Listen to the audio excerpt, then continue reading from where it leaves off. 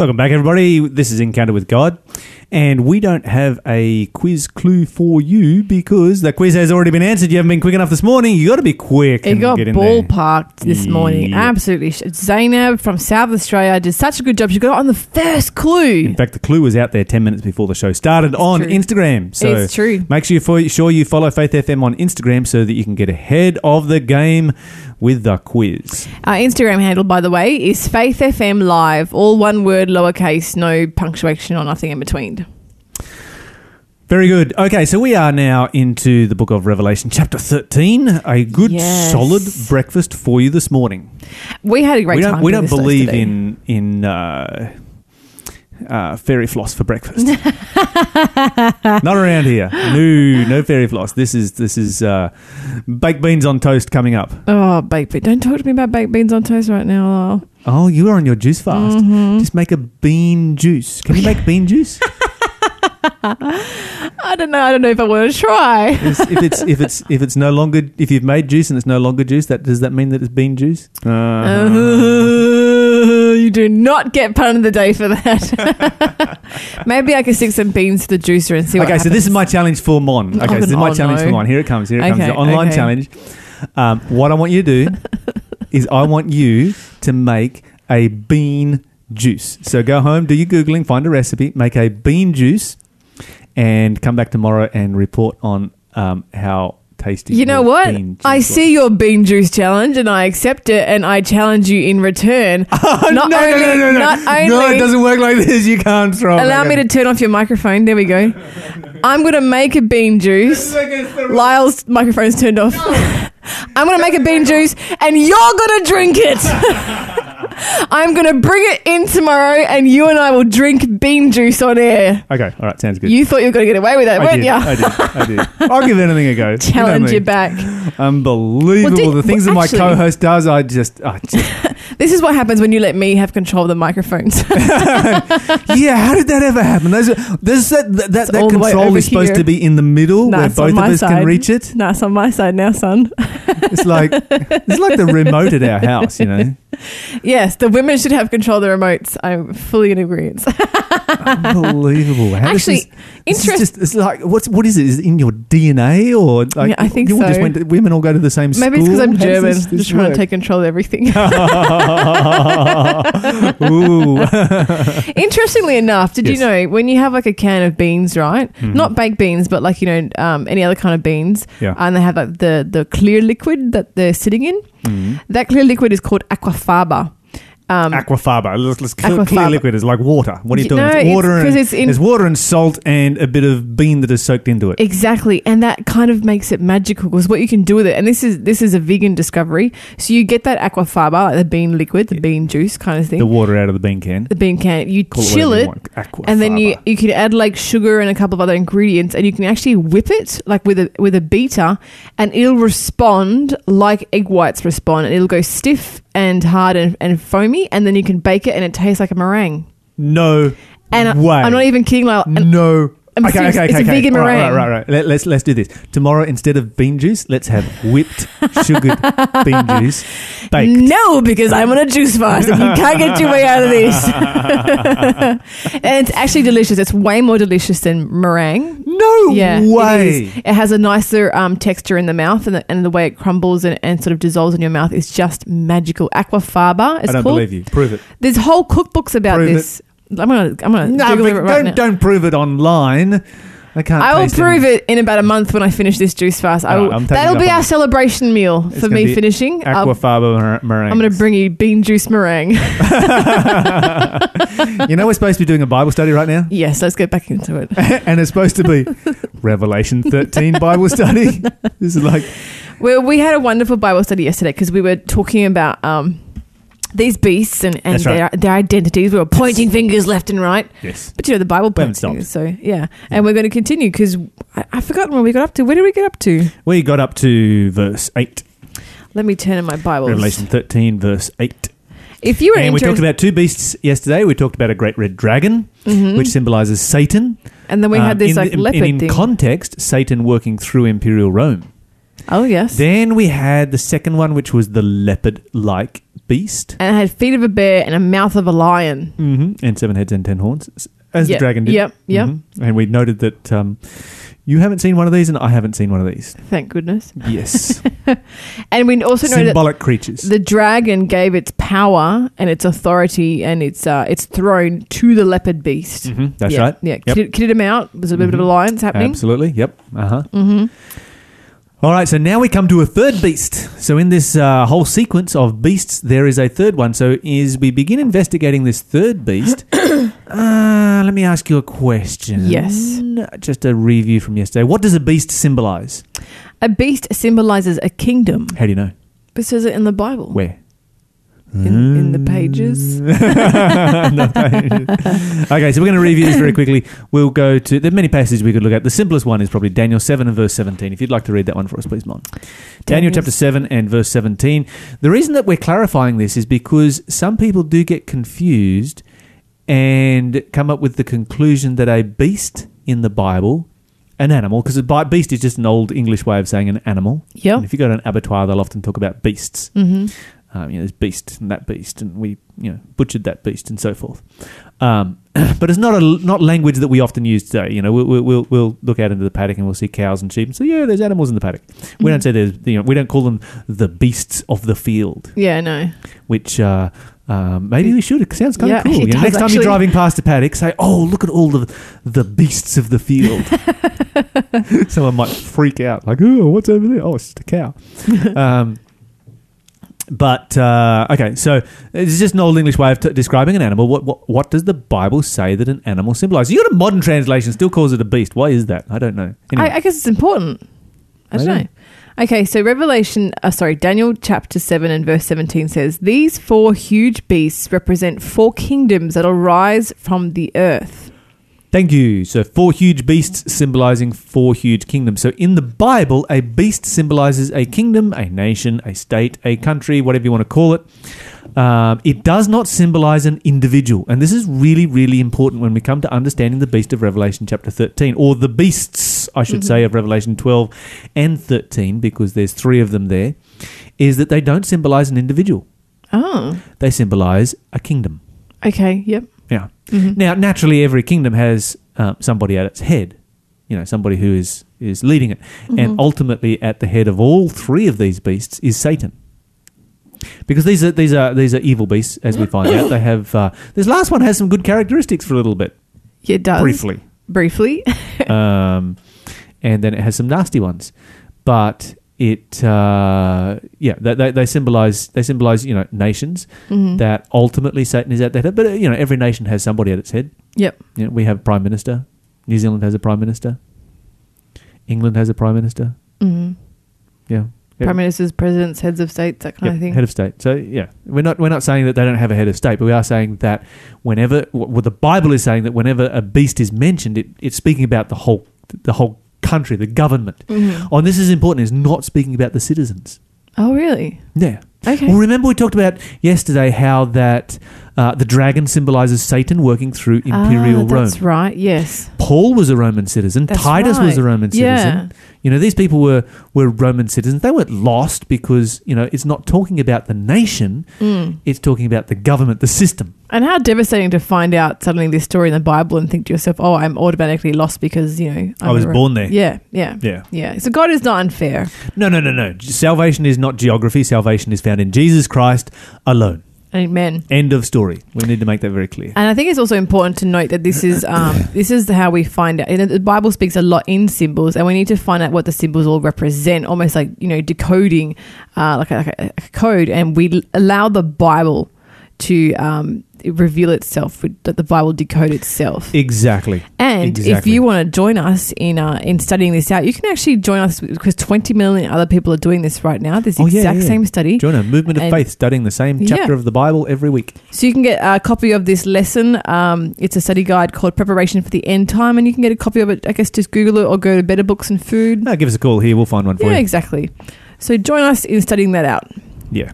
Okay, so where were we? We were in Revelation chapter 13, and let's go down to verse 8. Actually, can you... Yeah, well, before we read verse 8, the issue in verse 8 is all about worship. Okay. And this is what we find is central to this whole issue at the end of time, is that it's all about worship. You're listening to Faith FM, positively different radio. And yesterday we found that worship is defined by who you actually obey, because whatever is highest in your life, the highest authority in your life is the one that you obey. That's right. It's not what you profess. Worship is not about what you profess. Hopefully what you profess and who you obey are both the same person. That's the way it should be. But we do need to remember that who you actually... Actions speak louder than words. So much louder, indeed. Yeah. All right. So verse 8. Okay, Revelation chapter 13 and verse 8 says, "And all the people who belong to this world worshipped the beast. They are the ones whose names were not written in the book of life that belongs to the Lamb who was slaughtered before the world was made." Thank you. So the Bible says how many of the world will worship the beast at the end of time? It says the whole world. Okay, so does that mean that the whole world has to profess allegiance to the beast? No. No, because worship is who you obey, not what you profess. So the whole world doesn't have to profess allegiance to the beast to worship the beast. That's right. They just have to obey the beast in preference to obeying God. And that's a really important point, because some people think, yeah, you really seriously going to get the whole world to profess one religion? Yeah, no. No, you get the whole world to obey one religion. That sets itself very up different. Above God. Yeah, very, very different scenario. Okay, so then we go on and the Bible speaks about some history. Would you like to read for us verse 9 and 10, please? "Anyone with ears to hear..." This is a clue. This is actually, I like the way that... Sorry, I butted in. You're right. John loves to write things in a cryptic way. Oh. And so he's like, okay, I'm about to give you a cryptic clue. So sit up, take notice, and listen hard. Right now, there's going to be something very subtle and smart coming through here. "Anyone with ears to hear should listen and understand. Anyone who is destined for prison should be taken to prison. Anyone destined to die by the sword will die by the sword. This means that God's holy people must endure persecution patiently and remain faithful." Let me read it from my translation. My translation please. gives a different spin on this. It's a more literal translation, more word-for-word translation. "He that leads into captivity will go into captivity. He that kills with a sword will be killed with a sword. Here is the patience and the faith of the saints." What you've got here, if you actually look at it in context, is this. Let me show you. In verse 3, you find the beast, the leopard-like beast, receives a fatal wound.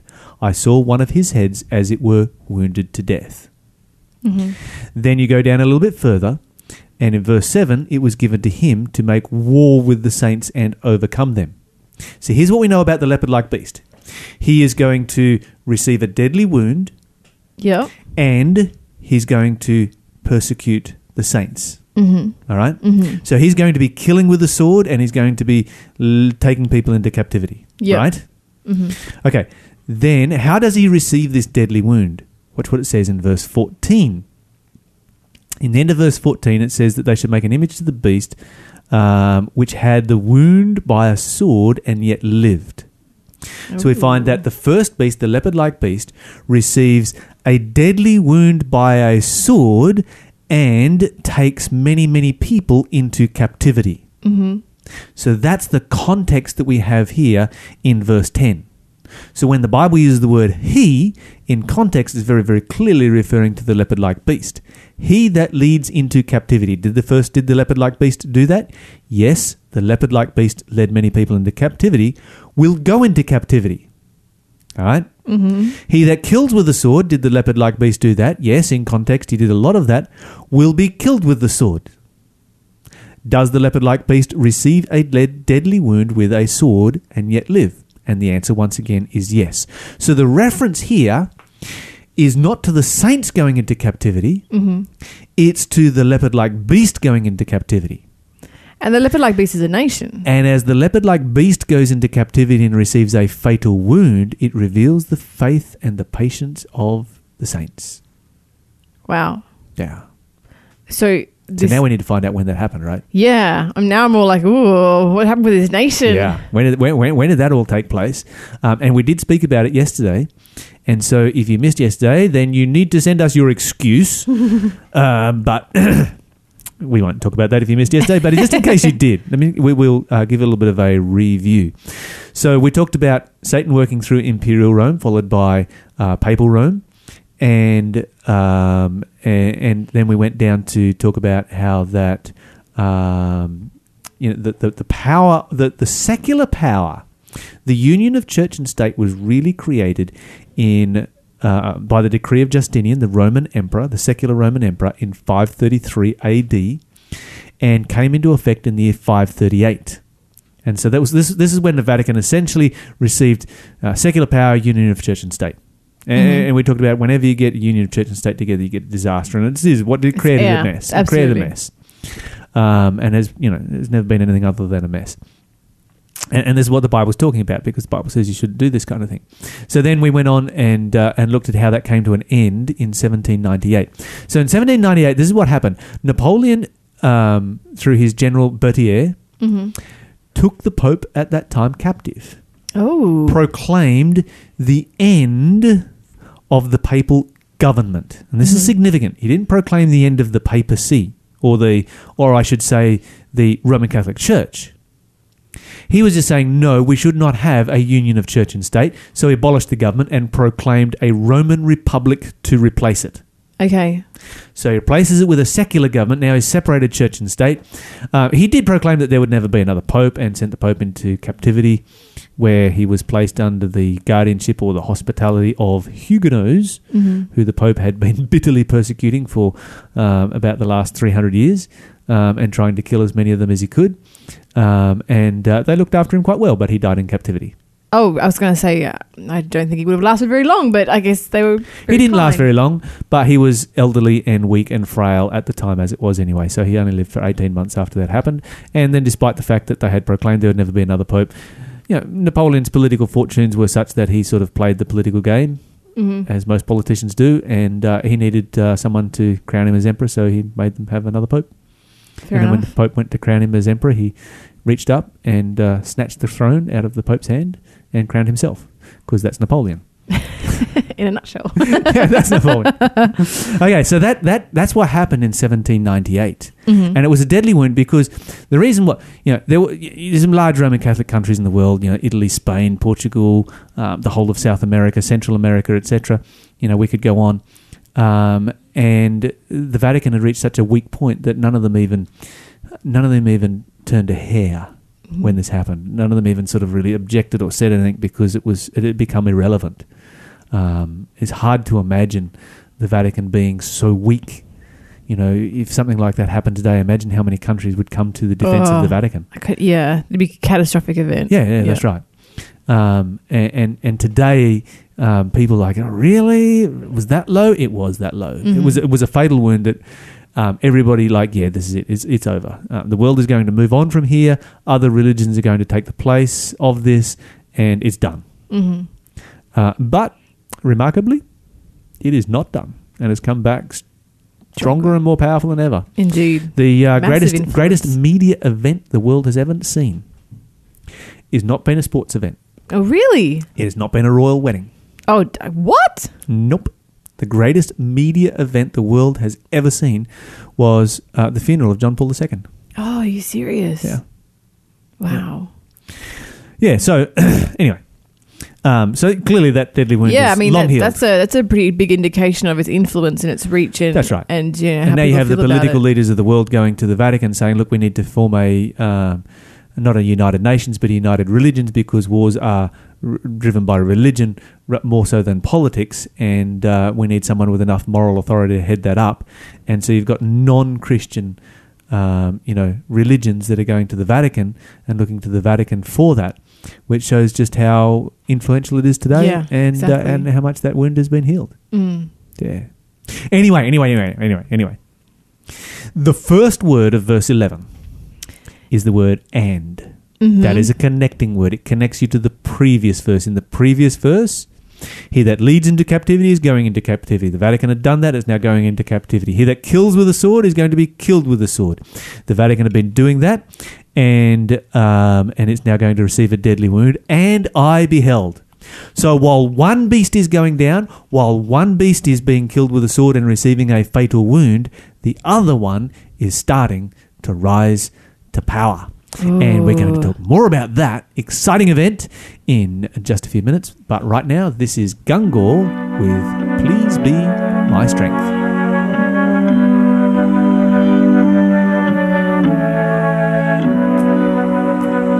I've tried to stand my ground, I've tried to understand, but I can't seem to find my faith again.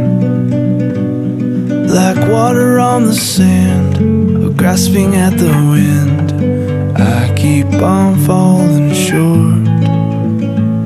So please be my strength, please be my strength, 'cause I don't have any more, I don't have any more.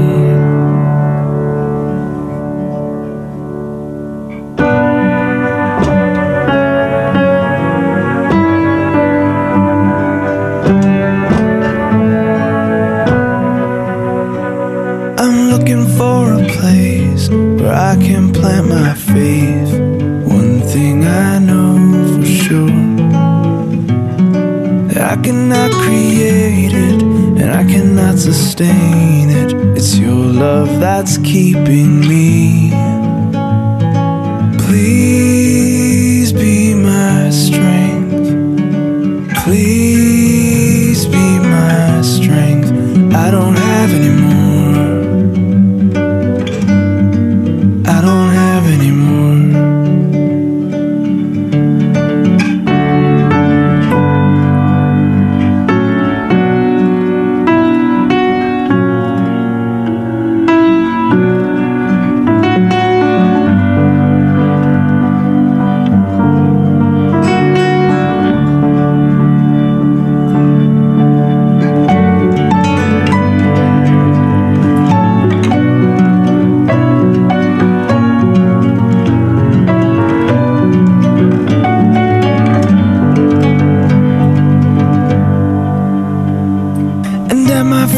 Breath, I hope that I can say I fought the good fight of faith.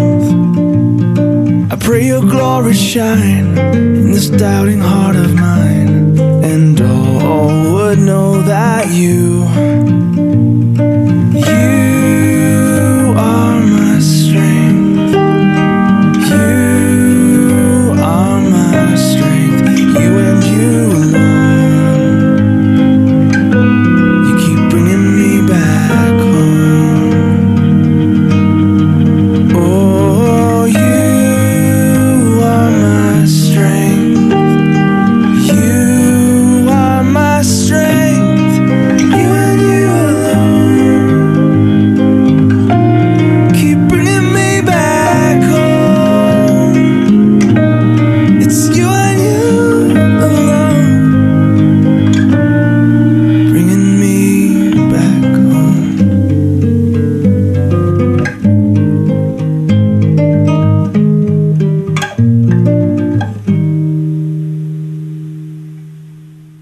You were listening to Gungor with Please Be My Strength here on Faith FM, and we are talking about the beasts of Revelation chapter 13.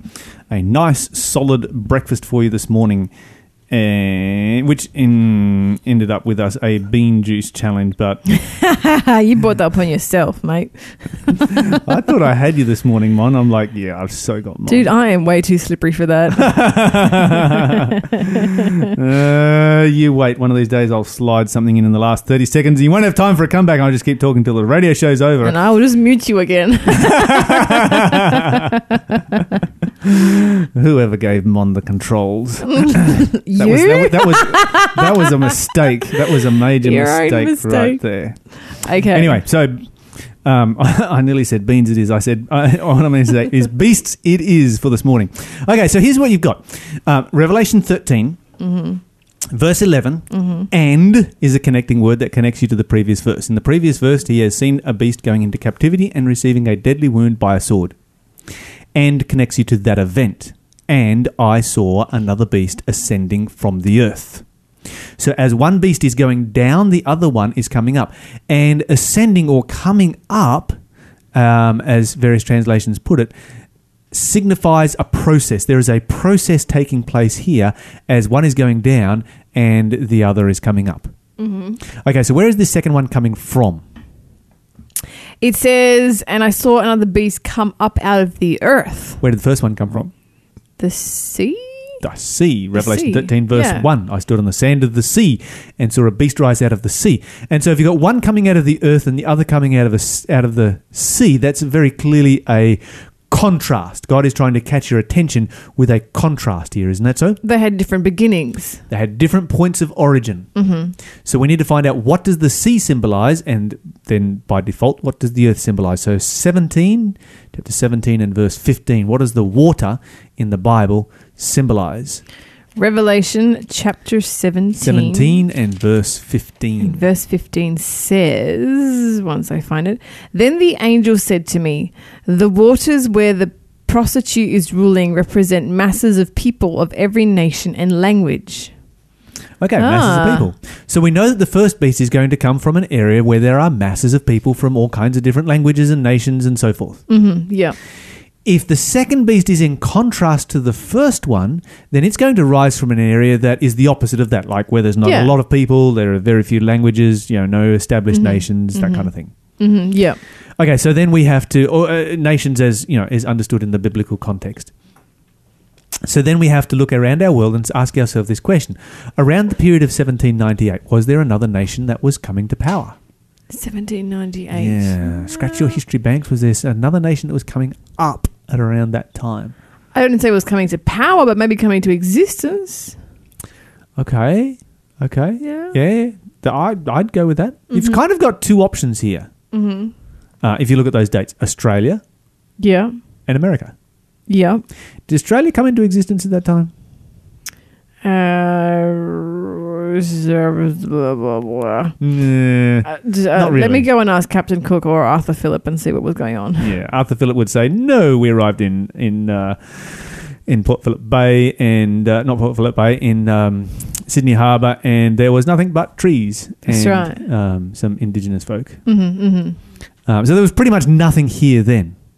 But it's interesting, if you look at what John Wesley said a few years before 1798, he was studying this prophecy, realised that it ended in the very near future, and he said, there's another beast coming, but he hasn't yet come, though he cannot be far off, for he is to appear at the end of the 42 months of the first beast. So he's not far off. This is what he said in 1754. Mm-hmm.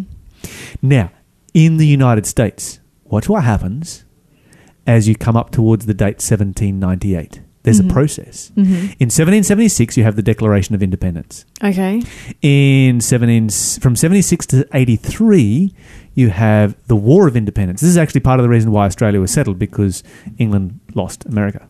Oh, okay. They're looking for something else. Yep. In 1787, the Constitution was voted. Mm-hmm.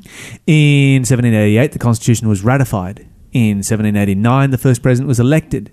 In 1791, the Bill of Rights was adopted. In 1798, first international recognition as a nation. Hey. So you've got a process as one is going down in exactly the right place at exactly the right time. There is another coming up. That's incredible. But you would not have called it a superpower. No. This is a little bit, the situation is a little bit like if in today's world, New Zealand took on the United States and went to war with the United States. And won. Because this was the 13 colonies of America going to war against the British Empire and winning. Yeah, wow. The British Empire on which the sun sort of never set. It seems quite unbelievable, doesn't it? It does seem quite unbelievable, but it did take place. And really what happened is that it just became too hard for Britain to handle. It was just, it wasn't worthwhile. It was a ridiculous war to fight. And so, at times they fought well and hard, but other times they just didn't have their heart in it. And of course, the colonies fought very hard, and it was their home country. It was their own soil, they had a cause and they had motivation. And it made, all the difference in the world, and that's simply what took place. And so Britain's like, well, forget that. We'll grab this other continent over here called Australia. And thus we have the beginning of the history of Australia. So right place, right time, you have a nation that comes to power. However, that's not all the Bible says about this particular beast, this one that comes out of the earth. You want to read for us again verse 11?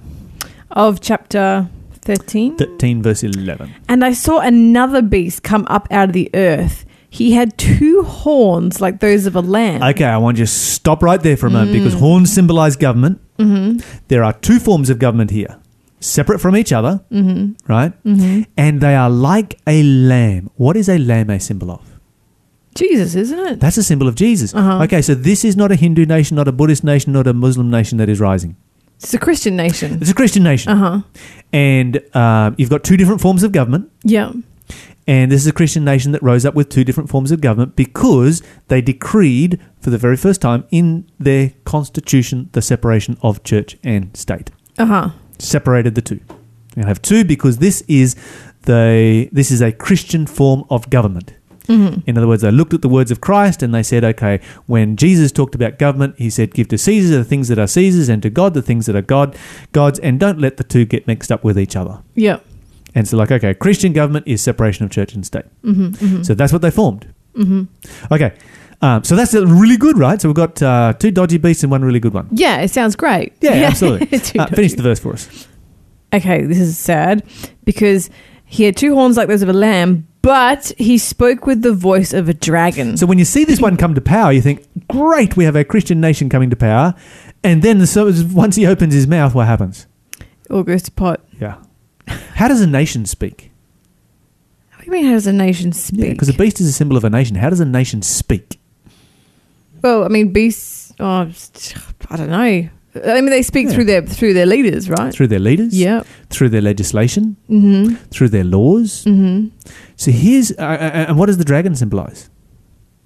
The dragon is the devil. Working through... Nations. And the dragon in the context of Revelation 12.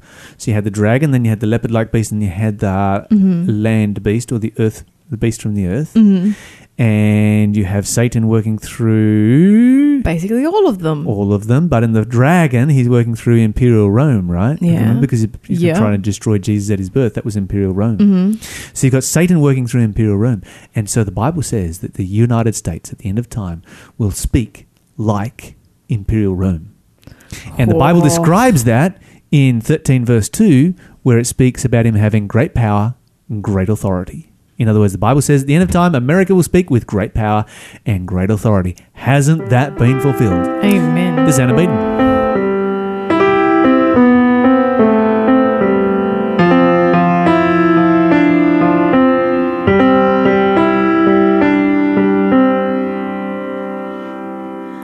You are so fearfully, wonderfully made. Somehow you forgot along the way.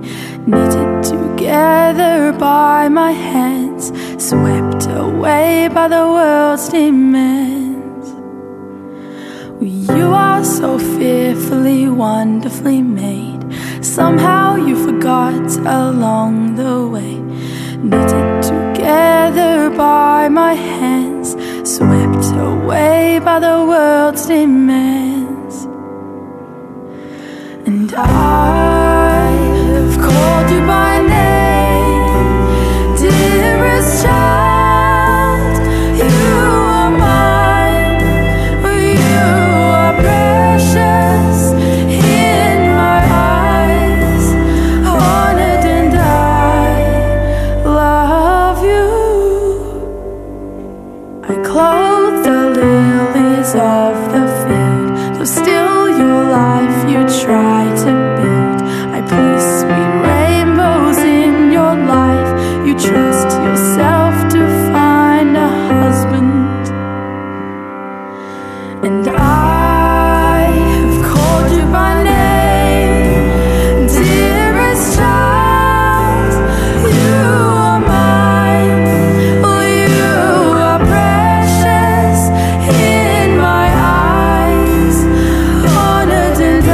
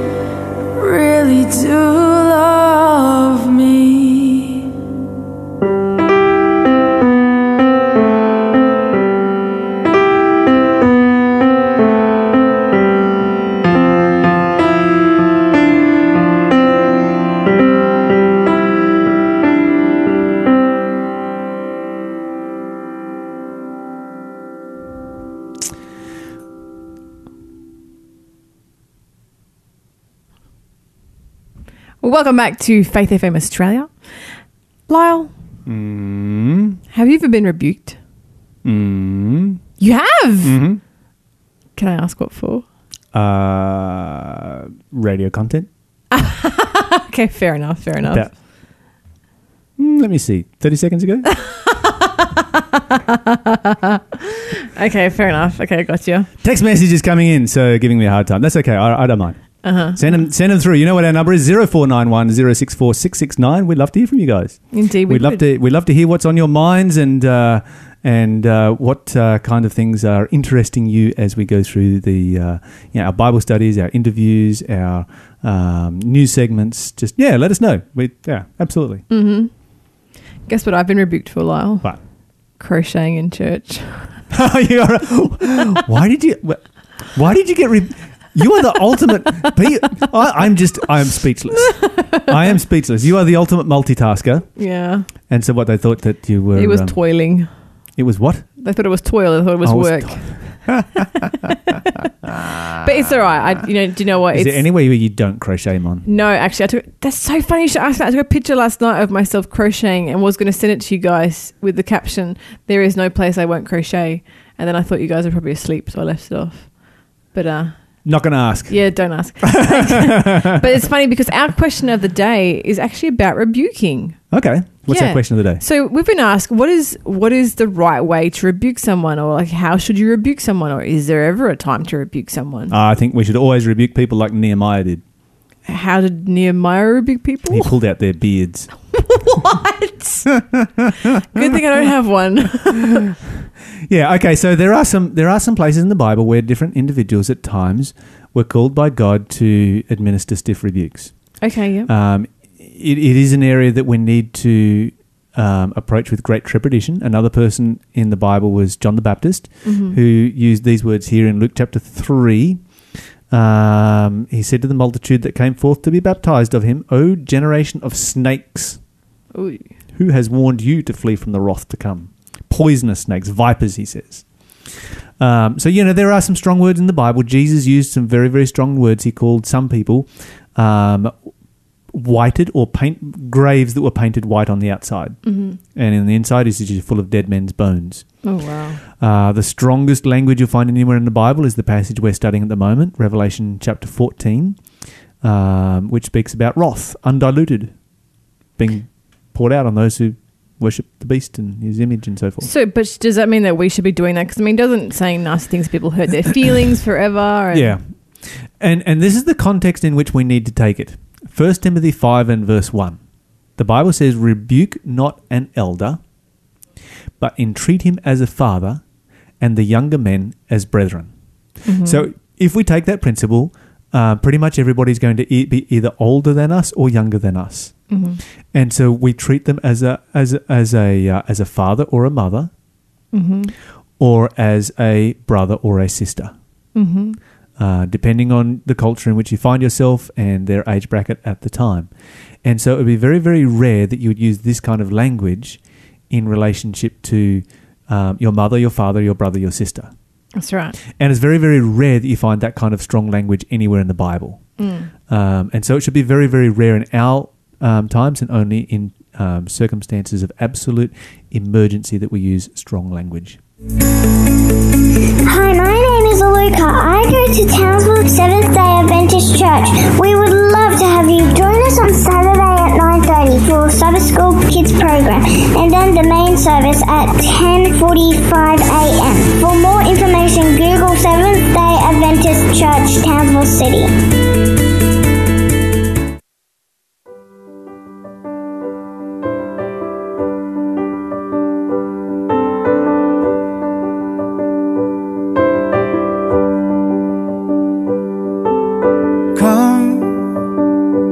Let us worship and bow down and kneel before the Lord, our Maker.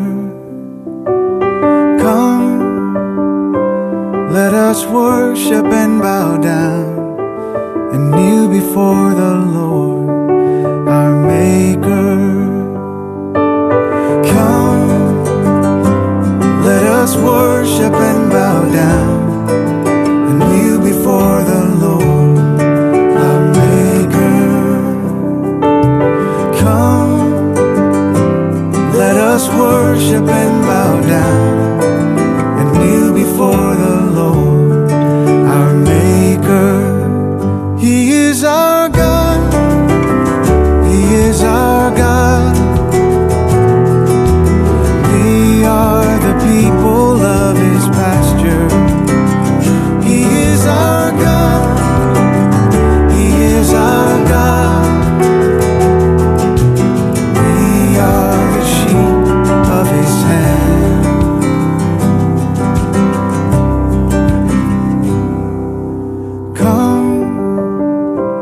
let us worship and bow down and kneel before the Lord, our Maker.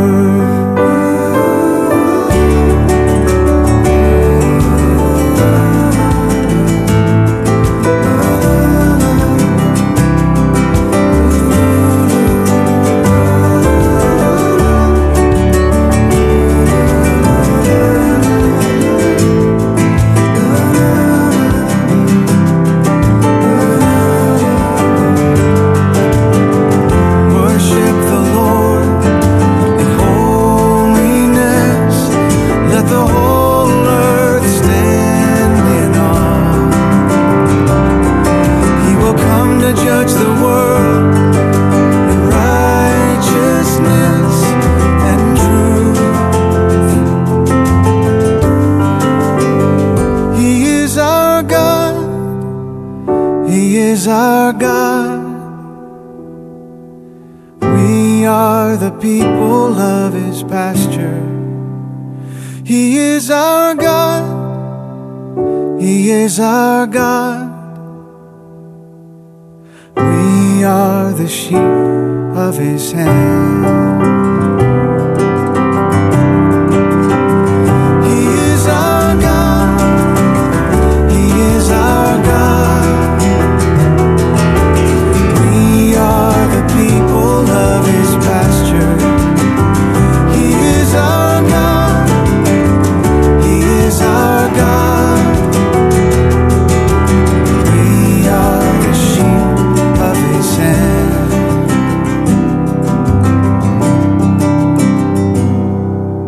Come, let us worship and bow down and kneel before the Lord, our Maker.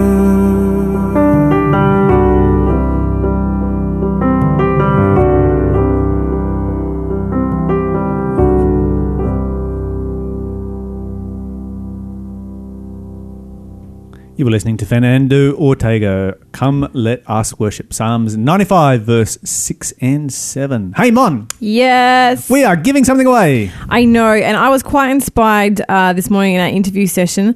Matt Parra telling the story of his son's birth there on Friday. 20-minute birth. Quite incredible birth. You know, I've heard so many mothers say that the birth of their children reaffirms their belief in God because it's such a deeply spiritual experience for them, which is what, you know, he stated. Hey, Mon. Yes, before you give something away. Yes. Can I propose a giveaway, not for today, but for another day? Yes. Maybe for when I get back from the States. I'm heading over to the States. Go on. For some annual leave coming up soon. Uh-huh. But when I get back from the States, sometime. Yeah. For our giveaway. Yeah. Can we give away a scarf? That Mon knitted. Look, I've got a schedule here, all right? I got blankets up to my eyeballs that I'm trying to get through. But yeah, sure. I'll whip you up a scarf and we can give that away. That'll be fine. Well, we'll do it for a quiz or we'll do something special with it. There will be a major competition, and from that you will receive a major award. And you could watch it being made on air in the weeks prior as I make it. Well, maybe only take a week. I reckon. Yeah, we'll put it up on our Insta story and Facebook and so forth. Okay, so I was quite inspired by Matt Parra's story, the story of his son's birth on Friday, who they named Desmond after Desmond Doss. And so I thought, you know what? I've got Desmond Doss's book here. I'm going to give that away today. So this is The Hero of Hacksaw Ridge. It is the gripping true story that inspired the recent film made by Mel Gibson. And this is, you know, Desmond Doss, as Matt said, he's the first conscientious objector to ever receive the Medal of Honor. He was a Christian man who didn't want to kill anyone, and he saved countless lives just with epic heroism. Just incredible man. Incredible man. Absolutely. Sensational story. And I can see how Matt would really go for this, you know, being a former Marine himself. It really fits with his family. And so, yeah, what a great name. Mm-hmm. So you can get this book. It's very easy to get a copy of. Just give us a call, 1-800-FAITH-FM. It's 1-800-324-843. You can text us 0491 064 669. Just tell us the address you want us to post it to. You can message us on Facebook or on Instagram. It's Faith FM Australia or Faith FM Live. Okay, so don't forget to give us a call. And, of course, if you would like to know more about the Bible, we love to connect people with the Bible. Or if you would like to send your question in for Question of the Day, we always enjoy questions that come in from our listeners. And the one that we had this morning, of course, came in via Facebook. But you can also text us on 0491 064 669. Or you can call them through on our number 1-800-FAITH-FM. 324-843, that is. But right now, stay tuned. We have some more amazing programming coming up right after this. I have never seen your love move. No, I've never seen it sway. It stands like a strong tower that no storm could ever shake. No, I've never seen your love move. Colors of it fade. Its tones only get deeper with each closer step I take.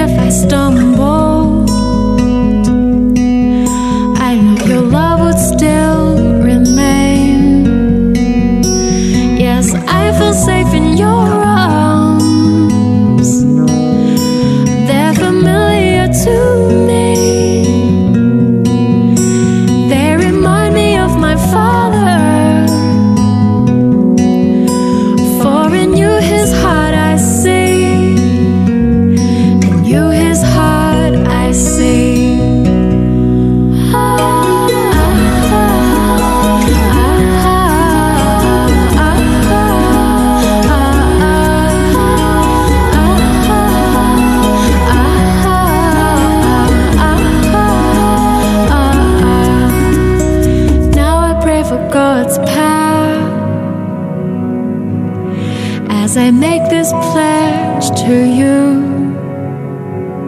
that my love would be a strong tower,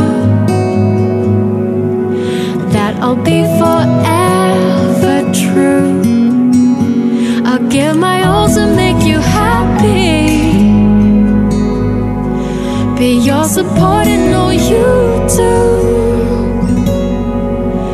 and you'll be safe